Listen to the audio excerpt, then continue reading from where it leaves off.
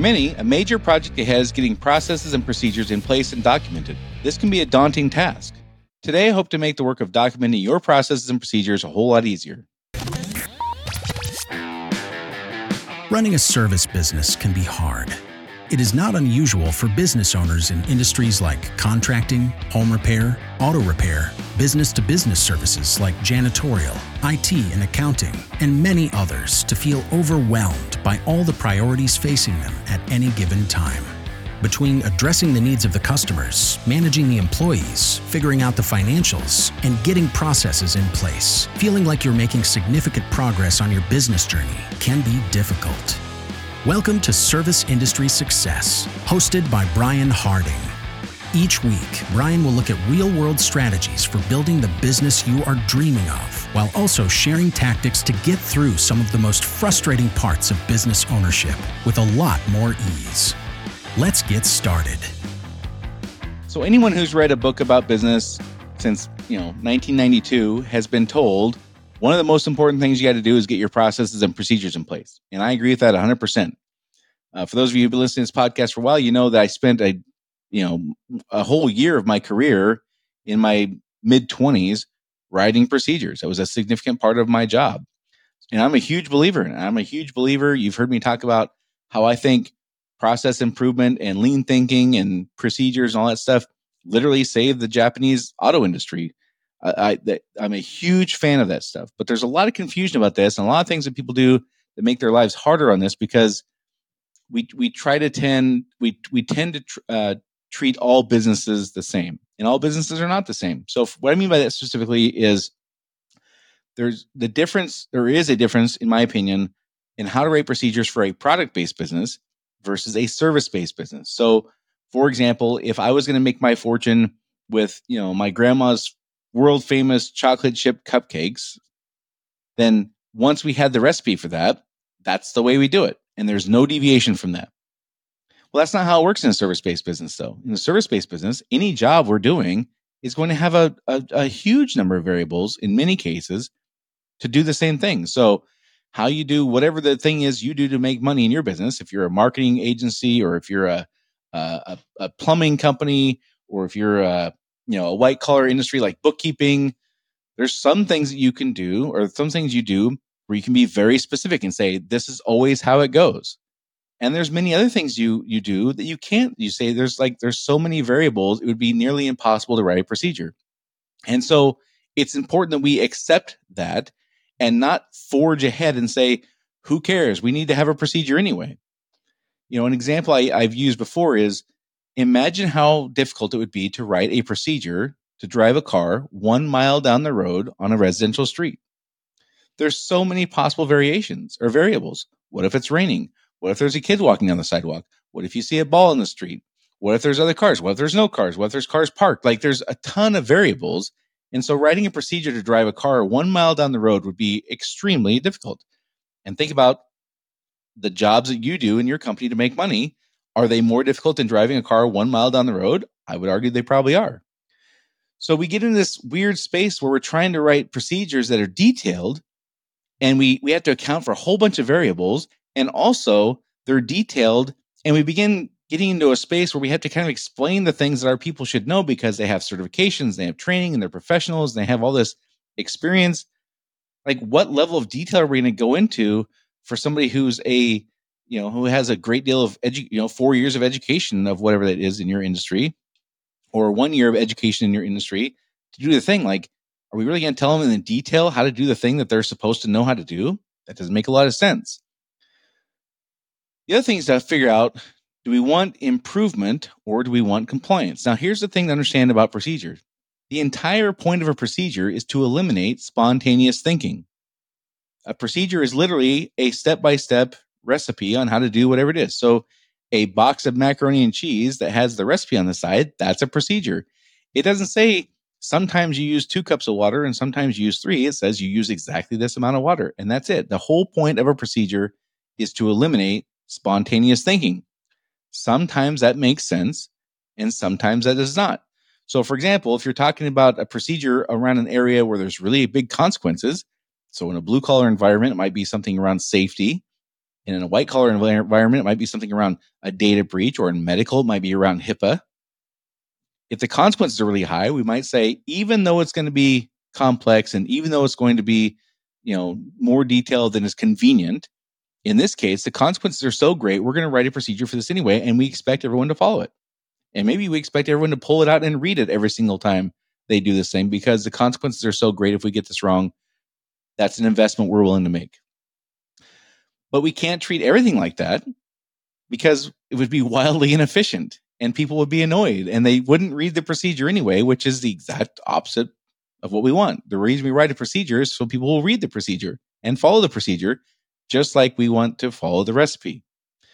So we have to understand, do we want improvement or do we want compliance? Now, lots of folks, if I ask 100 business owners or business leaders, do you want improvement or do you want compliance? Most of them would probably say, well, the way to get improvement is to get more compliance. And if you're in a product-based business, like a fast food restaurant, that might be true. In a service-based business, though, that's not necessarily true. The last thing we would want in some cases is somebody who knows they're doing the wrong thing, but just goes along because, well, this is what I was told to do. Like, how many times we experience the negative outcomes that come from that, where, we're like, why would you do this? And I'm like, well, that's what they told me to do, so that's what I did. And that's what a procedure would do. So we have to understand, are we aiming for a situation where we allow no deviation, in which case a procedure makes sense? Or are we aiming for a situation where we have to allow for some deviation, where maybe a procedure doesn't make sense, or a not so detailed procedure makes sense? Maybe a checklist would make more sense. But we have to kind of understand, are we aiming for improvement? Or are we aiming for compliance? The other thing to understand is not all procedures have to be written exactly the same. You could have within the same company, different kinds of procedures might have different levels of detail. So again, I've given a couple examples. If the consequences are really high, you might be very specific and say, in these instances, we're going to adhere to this strictly. In other situations, you might say, we're not even going to have a procedure. We're going to have a checklist of outcomes. And so this is kind of what I'm hoping that you will understand. This podcast is for people who are in service industries. This is not a podcast for people in product-based businesses. I would have a completely different point of view if I was speaking to people who were in product-based businesses. I would say, once we figure out how to do the thing, that's how we do the thing until we change our mind. And then we agree to do the thing that, to create the product a different way. We all do it the same way every single time, though. But that's not reality in a service-based business. We have to have people who have the ability to make really good decisions, because the likelihood they're going to see the same exact job over and over and over again is low. There's always some variables, right? So the first thing we need to come to grips with is understanding, are we aiming for compliance or improvement with this particular procedure or this group of procedures? Because how we write them will be different. The level of detail will be different. The explanation and how strictly this procedure is adhered to would be different, which we would want to explain at the very top of the procedure. So, for example, if it's something with a heavy or significant consequence, we want to say at the top, like, this procedure is to be strictly adhered to and not deviated from. Or if it's something that's not quite like that, we might say, this is a checklist of outcomes. And we would say, this is, the outcome we want is, for the thing to be done successfully. And again, we don't want to have that situation where people go along and knowing they're doing the wrong thing, but, well, that's what I was told to do. We don't want to have that in these kinds of situations. So the first thing is, we got to understand, are we aiming for improvement? Are we aiming for people to make good decisions to reach good outcomes? Or are we aiming for strict compliance? Now, my rule of thumb is I want to be in the compliance bucket less than 10% of the time, because I just find that people don't like being micromanaged. And if I have to make sure that things are complied with, that means I have to either go be the one to make sure it was complied with, or I have to hire somebody to make sure it was complied with. And that's not what I'm looking for. I want people to make really good decisions, so I don't have to do a lot of babysitting. I don't have to do that micromanaging. You may have a different perspective, and that's okay. But we need to be clear on, are we aiming for compliance or improvement? And whenever possible, I would recommend we aim for improvement, because we're not going to be able to be there to make sure we get compliance. And I'd rather make people who can make really good decisions than people who just do what they're told. All right.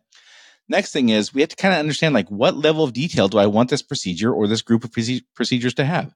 Again, if I wrote a super specific procedure on how to do a tax return, or how to install a water heater, or how to do, whatever it is that you do often to make money, if I got really detailed about that, I would get into the things that they were taught in their education of our craft or our trade. And it wouldn't make sense for me to get into this level of detail. So before I start writing these things, like, how would I describe to somebody who asked me the level of detail I want these procedures to have? And again, it could vary from thing to thing. A safety related or a data breach in a white collar, world, those procedures might be way more precise and strict than things that don't have that level of consequence, or things that we would expect people to know, right? So how would I describe the level of detail I want procedures to have, generally speaking, but also in this kind of area, right? So in general, do we want procedures to be written where people are able to easily read them and follow them, but not so detailed that we're getting into the specifics of things they should know. But how would I explain that to somebody? Somebody asked me that. How would I explain the level of detail I want? The next thing is, do we want a procedure that is likely to be used? Now, I mean this literally. I don't mean this like figuratively. The point of a procedure is to be followed. The point of a recipe is to be followed. It would make no sense to put a recipe on the side of the box that was so complicated that people didn't read it. That would be the opposite of what we want. So we have to have an understanding of how likely it is that this procedure will be used, or how often or how much we expect our procedures to be actually like pulled out and followed. If we don't have an idea of what that is, it's going to be difficult for us to write a procedure. If we don't have an idea, like, I want this procedure followed every single time, or I don't really need it followed every time, as long as it is, meaning I don't need it to be pulled out and read every time, as long as it's followed every time. So once they have it memorized, like, I don't need them to read it every time. Some others, you might say, I literally want them to pull this out and read it every single time. It's important to have that kind of understanding as well, because it will alter, how you write the thing. And sometimes we need to just ask, is a procedure really even necessary here? Or is a checklist of outcomes more appropriate in this situation? That's especially true if there's going to be a high level or high number of variables. There's lots of variables, really hard to write a procedure. So you might say, I didn't want a procedure in this situation. A checklist of outcomes would be way more appropriate. So these are the kinds of things I would recommend asking before you take on this big task of writing procedures. Because if we don't have some clarity on these kinds of things, we can be pulled in many different directions. It can be really frustrating trying to figure out, like, well, how do you even write these things if you don't know what level of detail you want, how often you want them read, if a procedure is even appropriate here, am I aiming for improvement or compliance? It's really, really hard to understand how to even write these things. And if all else fails, you can ask your team. Sometimes they'll tell you, like, hey, I would love to have more direction here. Or sometimes, a procedure here would not make sense because here's the 27 different variables we're going to run into, in which case you're going to be like, how could you possibly write a procedure like that? Again, imagine writing a procedure for driving a car 1 mile down the road. That would be impossible to do, or very lengthy to do, and impossible to have a procedure for driving a car because you couldn't drive the car while you read the procedure. And so we just have to understand, like, putting ourselves in a situation. If I'm the one doing this job, like, what is a procedure that a written explanation of what we're doing that would be beneficial to me and reach the outcomes that we want? So hopefully this makes it easier and not more confusing to understand, like, how to go about this task we've all heard about, how to write procedures. So as usual, if you find this information I share helpful, please share this podcast with a friend or colleague you think could benefit. Of course, public sharing is also appreciated. This is something you probably hear people talk about all the time, like, I need to write my procedures and I don't really know where to start. These are the kinds of questions I would be asking to start that process of, how to write them, where to catalog them, how often are they going to be used, that kind of stuff. So hopefully this helps. And again, if you think it would help a friend, please share it with them. And that's it for this week. And I'll see you all next week.